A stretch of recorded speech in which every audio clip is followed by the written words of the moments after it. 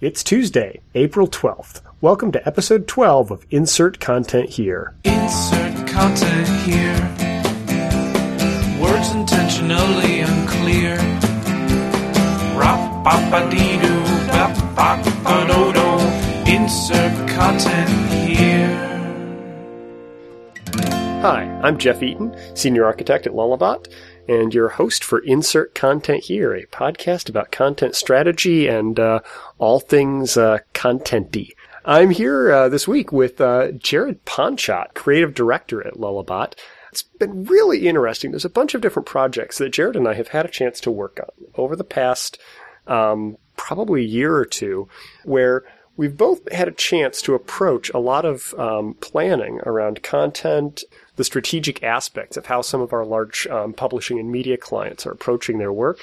And it's been fascinating because Jared comes from a design background and I come from a technical background, but there's been a huge amount of overlap in the kinds of principles that we try to bring to bear on some of these projects. And I thought it would be really cool to have Jared on, and we could just talk about some of the ways that, you know, from two different perspectives, we've both sort of arrived at some very interesting and complementary approaches to content modeling and structure and how to approach CMS design in a way that is actually sustainable. So, yeah, imagine that. Yeah, sustainable. What a crazy concept. Welcome to the podcast, and thanks for joining us. Glad to be here. Long-time listener, first-time caller, so this is fun. So I've worked with you for a few years now, and I think how exactly did you get involved in design? Because I know you come from like an actual real design background. Yeah, I think like a lot of designers, I wanted to be a writer in high school, and so I went to my guidance counselor after my junior year of high school and said, I'm thinking of being a lit major. I've gotten a big scholarship to a couple good literature schools. I think I'll love it. And she looked at me and said, you can never make a living writing. That's impossible. Why don't you consider art? You got a lot of art skills, which is hilarious.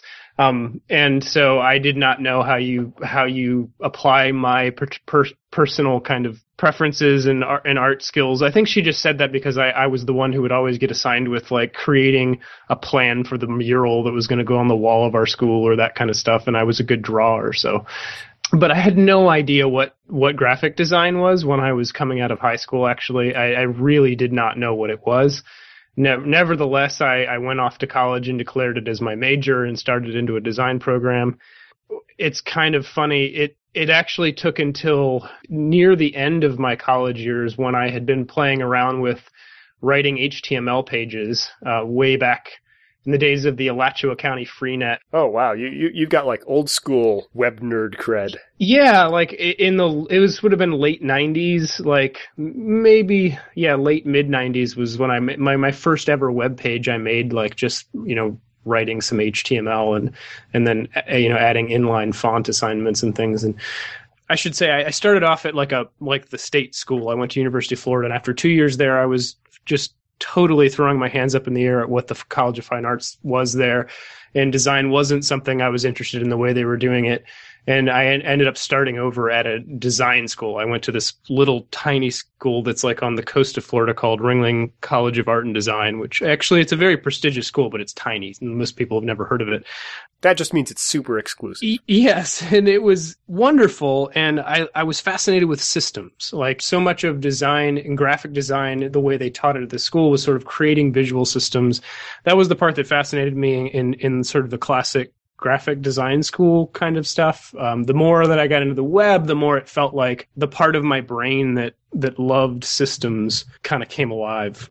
Because I don't know. I was never really. I don't think I approached the world like a true graphic designer. Do you have a turtleneck? I used to. I don't think I do anymore. Oh, that's really a blow against the street cred. Yeah, totally. And you know, I actually don't even have a really large scarf, so that's another problem. But anyway, I think the web just fascinated me, and especially because, you know, I wanted to be a writer before I figured out what design was. And I always liked words. And, you know, I was like in the publications team in high school. I think that was actually where I thought maybe design would be this thing, because I thought maybe that's what graphic design is like designing communication. I think that's what I was thinking I was getting into, and it's essentially what I do. And that's the reason why I've gravitated so much toward content strategy when I didn't even know what content strategy was. I think that's like the theme of my professional career is I start doing things that I have no idea what they are. Well, I think it's interesting because like the way you describe what really drew you in was all about the visual aspects of communication. And this is something that I've heard just, talking with other people in the content strategy community who come from, a pure, technical communications or writing background, is that one of the biggest misconceptions is that content strategy is ultimately about copywriting. It's about text. It's, and right. Presentation is just as much an aspect of content and what you're creating and publishing. Right. And I also found myself getting into, when I started really getting into the web, this would have been later, like kind of early 2000s, and I was making my first websites where I was trying to figure out how to actually make it easier for people to publish content to these sites, and went through the days of working with my friend who was a PHP developer and like trying to make our own content management system. I wound up spending lots of time designing the interfaces for content creation and editing, and I was fascinated with it. Like I actually, the company that I started, we wound up spending like 2 years or more developing like a very custom admin experience on top of Drupal that was like specifically tailored to like really simple content creation kinds of stuff, which at the time, but in Drupal was way worse than it is now. And I've always been fascinated with helping figure out how content comes into existence, and then helping understand the bits that make it up and their relative priority. I think the thing that fascinates me about design is just that design feels to me like design is all about helping the world set priorities. And in making things feel simple, like creating simplicity out of complexity, not because it's just taking everything away, but helping you understand the relative importance of everything. That's one of the interesting things. It's like content strategy feels like a way of getting a bunch of different kinds of disciplines into the same room to have an important conversation. It wasn't something that came into being to have a new job title. There was one project that we were on, probably almost a year ago, in which I think it was the first time we'd, sort of been in the same room having a couple of these conversations. And it really occurred to us that we were really arriving at a lot of the same questions for the client that we were working with from these different directions. That was actually the Tizen.org project. Yep. I thought it was really interesting because a lot of the questions that you were asking were about, okay, so what's the underlying, what's the underlying stuff that you're actually going to be communicating? How are you going to be using it across these different properties? What's most important and what's most critical for you to communicate? I mean, it's a lot of the same stuff that I think has been informing discussions about like, the highly technical aspects of like content modeling and structured content reuse. Mm-hmm. That was the first time I think that you and I had ever spent a bunch of time doing an on-site discovery process together, and it was fascinating to like see so much overlap in what we were trying to figure out. Early on in my design career, almost any designer, like, we're going to start designing websites? Well, then let's start designing a homepage. Yeah, the HTML page as a canvas. Yeah, and it's almost like design-informed content or something, like where it's like we've got this cool container, like let's cross our fingers and hope that we can make sensible things to flow into it. I tend to try to first understand like the underlying content and where the breaks happen in between the different types, and then figure out what the most important type is or the most complex type, and then I design from there out. And the reason I've always done that is it's helped me avoid all that confusing thing that I experienced early on in working with design companies being asked to do web designs, where it felt like the designer had to be this magician who just kind of intrinsically knew the kinds of things that should be on the page, then made them all feel right and look pretty and all that kinds of stuff. And as opposed to the designer being the one who, after talking with lots of people, actually has a really good holistic understanding of the content and is able to then condense that down and use visual skill to help everybody else see it. Well, that's interesting, actually, because one of the things that you mentioned, the idea of identifying the most important types of content and sort of designing from the inside out, it really does feel backwards. It seems like, the very first step on so many projects is, okay, what's the homepage going to look like? What's the billboard out in front? How do we make that pop? Tremendously small percentage of people's time is usually actually spent on the homepage of content-rich sites. Yeah. Most people actually think of a news site. You and I are working on a big news project together at the moment even. And dominantly the traffic, actually I'm working with 2 different clients on news sites. Like one of them is an external site that consumers use for news, and one of them is a large corporate intranet for the entire worldwide company, consuming their news from the company. And in both cases, the traffic bears out where dominantly people arrive at a piece of content, and it's actually a piece of content that they came for. It's not that no one uses the homepage. However, there's a larger number of people that arrive directly at Obama's trip to Israel as opposed to coming there from the homepage. Yeah, no, I was actually just looking over some interesting analytics data from a couple of large news sites that, the idea of traffic coming to the front page and then being steered through to other sub-stories has really, really dropped significantly over time. And I think that's one of the interesting things about... There used to be actually a fantastic use case in my mind for why people would want the homepage. Now it almost seems silly. It's well, why would you come to the homepage? People don't come for that. They come to get to the thing that points them to. When I was a kid, though, when there wasn't this ubiquitous fire hose of information all around me everywhere, my dad would get the paper, and it was he only got one paper. Half of what he would do half the time on busy weeks was just using essentially that front page of the paper to just kind of be abreast of what was going on in the world. Even if he didn't have time to actually read the content, read all the articles. And so, perhaps in a world where we're so bombarded all the time, it's changed a little bit. Yeah. Going back to your earlier comment about how people work with the actual content itself, one aspect of it is, the actual mechanics of I need to post a particular piece of content. I need to edit it. I need to put it into an approval queue, or I need to attach media to it. There's certain things that I think anyone who works with a CMS or has built a CMS-based solution is sort of accustomed to those being the challenges. But one of the things that I'm seeing a lot more is it's sort of a fuzzy middle ground between the organization of content and where it goes and how it looks and how it appears and what the actual meat of the content itself is. How do I want to manage what's on the front page? And it feels like as there's more and more emphasis on separating design from, content and structured content and reuse, that's a really difficult challenge. I think, both on the technical side, but also from a design perspective, figuring out how to build those systems that you were talking about. In my perfect world that I always aim to achieve, the actual people that create the content and the people that are going to be managing the site and all those kinds of things, getting these people to work together with you and with others to understand the things that make up the content that they're creating, where the discrepancies are, and being able to focus their energies on appropriately assigning hierarchy to things.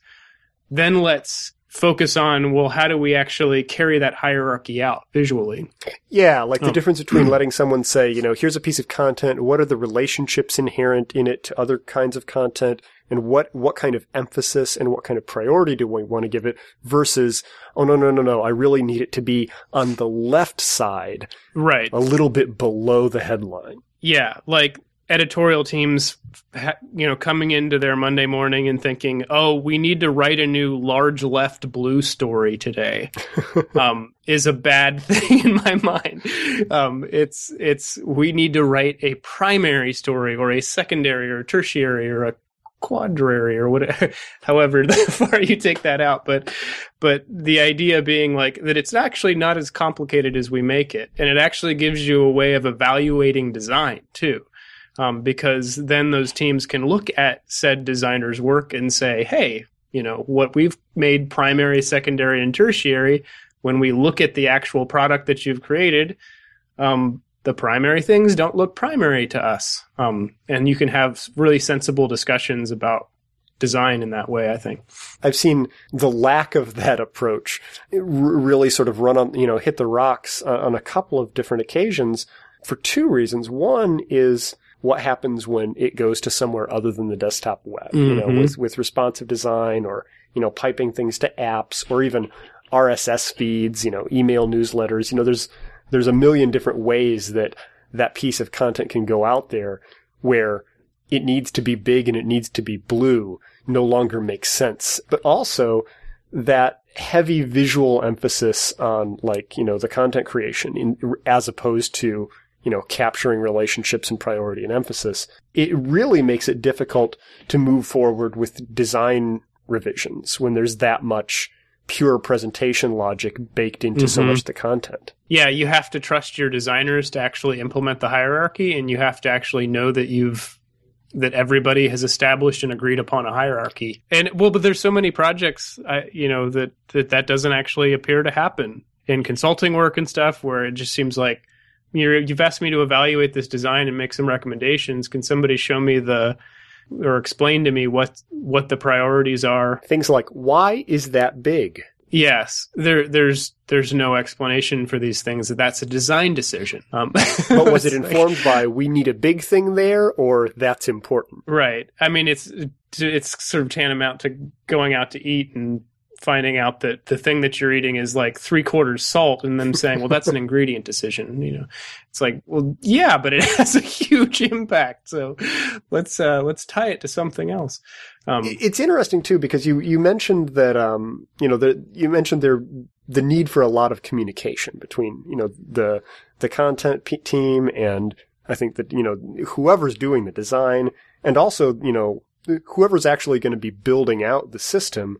There's a lot of things that are easy to put into a Photoshop file that can't necessarily be turned into either a usable workflow for actual content editors. Sidestepping a lot of those problems requires a considerable amount of cross-discipline communication. That seems like an eternal battleground in certain kinds of projects. Do you have any thoughts on how to improve that? Larger organizations, I keep finding that becomes even harder for some reason. There's this tendency for good reasons. I mean, I've tried to organize large efforts before. I'm not terribly great at that. I'm glad that I'm not a project manager for a living with, 4 concurrent giant teams working on things or something. That's not where I shine, but I do think that part of the problem is this dependency on siloing things in order to let people work congruently creates a scenario where communication doesn't happen. And so I call it whisper down the lane design. You wind up with, say, a strategy consultant working with a client early on and maybe producing some really good outcomes from the standpoint of the client understanding things and looking at things well. And there may be some legacy elements that come out of that, legacy documents and whatnot, that by the time it gets through the next team and then the next team and gets passed along to, say, the designer who's actually just one of 3 designers working for a creative director or something, they never even see that document. They don't even know it exists. They don't have any clue of the thing that the editorial director said. If there's nothing else that we accomplish in this, we have to fix this and we have to be able to make content and get it out there quickly. And we do this many per, some of those kinds of things never make it down to designers. And that's, I think the only way you correct that is early and often be raising it as a thing that you want to avoid. And you need to have someone who's playing that role of sort of safeguarding the communication of the project. Designers, UX directors, creative directors, content strategists, they should all be trying to safeguard that.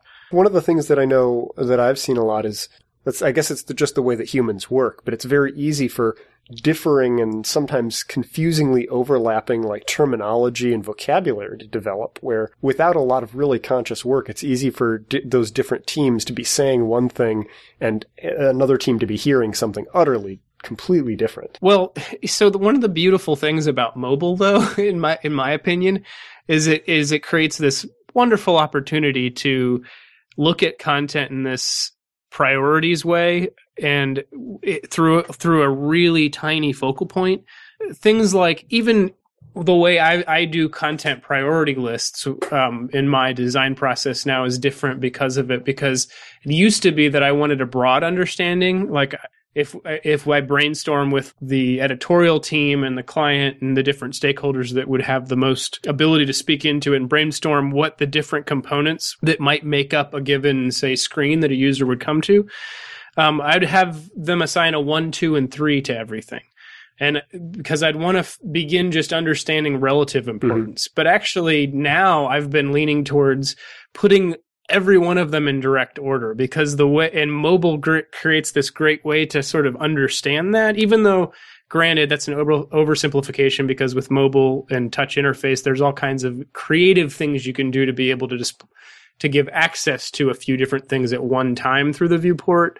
Nevertheless, like looking at it as a, well, mobile's so narrow that like you basically have this stack that is your components that make up a given URL. And what order are we going to put the stack in? Is a really great tool in a design process, and a really great tool, I even think, for editorial teams to start thinking of their content in that way. Like, what is it that, someone's actually going to be able to see through a 320 by 480, viewport? And then, through the next 480, what should they see? And the next and the next. I know you've done a fair number of responsive designs for projects on relatively large, complex sites. How does that change things? I mean, it feels like it's a really useful philosophical tool when approaching some of these prioritization decisions, but it's actually pretty darn complicated to try to make that work on a really complex site. Yeah, it is. I mean, I think it makes it far more important that you approach establishing, understanding, and then carrying out priorities, because you have too many possibilities going on, especially the more complex a site is. Like lots of rich media, like say you have a very complex content model, lots of different components, lots of things happening on a given URL. There's just so many variations, so many different screen sizes, that looking at it like a old-fashioned design project where it's just like, okay, now what should it look like at this size, is just a losing game. I mean, it's just too much work. Well, there's too many sizes and different new emerging input types. The proliferation of devices, even interaction types, are actually like becoming more common across other things. There's like, touch-based laptops and, even desktops now. And there's approaching design from a content model and content priority kind of a standpoint is basically, it's been the way that I've managed to simplify the design process. Sort of content first as a survival skill. Yeah, exactly. I think it's just like, this is the only way that we can actually do this and have a product come out of it that's actually going to be good for all users. Like beginning to, like, you and I have actually done a fair bit of work together in the recent past, where we've started to notice some things about how we content model, and this idea of what core content is, like what a premium content asset is. Kind of comes out of when you're trying to uncover what's really important. You often discover that, but then figuring out how you sort of think about the content model, the structure of content related to what's core, what's the actual asset of content that the editorial team is sort of, what's all their love go into. And then what are those things that are structural content within the site that help sort of serve the IA of how we're going to organize all these rivers of this stuff. The channels through which all the content's going to flow. And then what are the things that are just popping up in the design process that maybe they're not ridiculous, like blue sky designing that's divorced from the idea of what the core content assets are, but they do require, like, we want the ability, like it's not really the editorial team. It's like, this isn't something that's going to flow through a channel on the site, but we want the ability to make this thing that's like, when we have one of these, it'll pop up here and it lets us promote this or that. And it's sort of like a presentational type of content that Like, items for the rotator on the front page is one of the common ones. And they need to be they need to be made and be made up of things that really are sort of slightly beyond the scope of the core content asset. Probably they're a little more transient and a little more, sensitive to the ebb and flow of design and promotional changes, whereas some of those underlying, content assets are probably more consistent over time. Yeah, exactly. Like 6 months in, we hire the design team to actually refactor the entire hero section of the homepage because we want it to feel fresh, and they rethink this whole way of rotating priority stories, and it's sort of like that changes the whole underlying content structure for what a story is or something. And it's like you don't want that happening. Well, this is the conversation we've been having for a couple of months now, as we've been trying to sort of make our modeling process a little more systematic. That concept of treating content as a combination of underlying assets, structural components, and then design and presentation-oriented components that may have a shorter lifespan or may be more anchored to a particular, presentational or design need than some of the, I guess, what you referred to as more premium assets. But that also, I think, goes back to, something we were talking about very, very early in the podcast, which was design and presentation is a part of content too. It's not just some sort of like platonic isolation where there's your content and there's your IA, which is some sort of, mystical taxonomy out there. And then there's your design. It's just CSS and it's image assets, and it's just somehow magically combined with, these other two ingredients, and a website is what results. All of them to a large extent are content. They just serve different roles. Right. Yeah. I've never been fond of the term the visual layer because it insinuates that there's this fully separate thing that designers can just kind of do what they want, and you're styling actual content, and almost everything is content in one way or the other. So before we wrap up, as someone who comes into a lot of projects where, there's existing teams, from, either other agencies or, clients who are, trying to, who sort of, already have a head of steam going, and they want to, they know what they want, or they know, or maybe each different team inside of a project has a different idea of, what they want and where they're trying to go. What's your wish list for like what people could communicate to you before man-months are invested in something that somebody may not be happy with? That's a great question. My ideal projects are ones where it doesn't feel like lots of work and pulling of teeth to get to a place where I clearly understand the brand priorities, the content priorities, and then the editorial priorities. I mean, there's sort of larger business goals around all those things, but really as a designer, like I often wind up sort of focusing in on those things. Like, what are we really trying to accomplish from a brand perspective? What is the content itself, and how do you prioritize it? And then especially, what is it that the people who will make and manage this content, want to see happen? There are projects I work on where the brand priorities are like very clear, where you come in and there's been lots of work done to define the brand. There's, giant brand guides with all kinds of examples and legacy materials to look at and all kinds of stuff like that. So that's usually less of although not always, but sometimes it's less, I should say. For some reason, a lot of the time, the teams making or creating content, their idea of the structure of the content is actually quite different than what feels sensible to me. And sort of getting to the place where I understand why that is. Oftentimes the discrepancy is tool related. The tool that they've been using has forced them into sort of a mental construct about their content. We have to make things big and blue. Yeah. There's like all these weird things that end up surfacing that it's like, oh, so it's not that the user who's consuming this doesn't care about when this was published. It's that you had to not show that because your tool gave you no other way than changing the date to change the priority of a story. These kinds of things are always fascinating to suddenly find out. And it's like organizations, big, small, billion-dollar organizations down to tiny ones, nobody is immune to it. I'm also always fascinated just to learn how things happen. Like, I don't know if you have to be a designer, but like how stories get written, revised, approved, what's been happening, what would really be ideal. A lot of times the people that have been doing it for long enough, what feels ideal is like some tiny tweak to what they're used to, because what they're used to is something that they're comfortable with. They want that one particular pebble in the shoe taken out. It's amazing, actually, how many pebbles are in their shoe.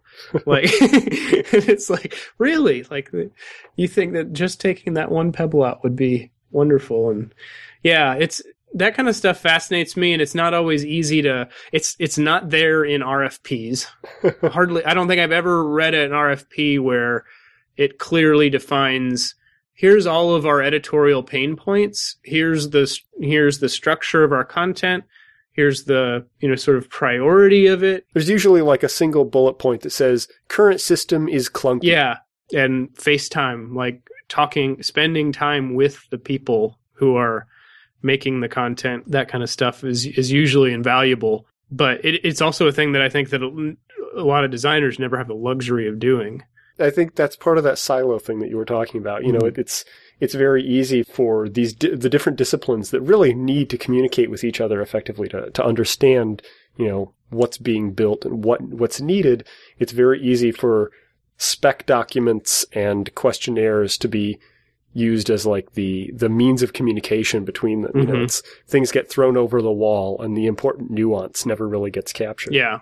Well, anyways, I want to say thank you very much for joining us. I know you're going to be speaking at a couple of different events coming up. Yeah, I'll be speaking at Converge Southeast, and that's near the end of April. And I'll also be speaking at DrupalCon in Portland in May, as well as at Artifact, which is going to be in Austin in May. So all of those should be fun. Artifact is a really neat conference where it's going to be much more practical. I don't get to do a lot of like demo training kind of speaking where it's like I'm walking people through how you do something. And that one I'm going to be walking people through just stuff that I've been doing lately with frameworks that are out there to build wireframes with HTML and CSS.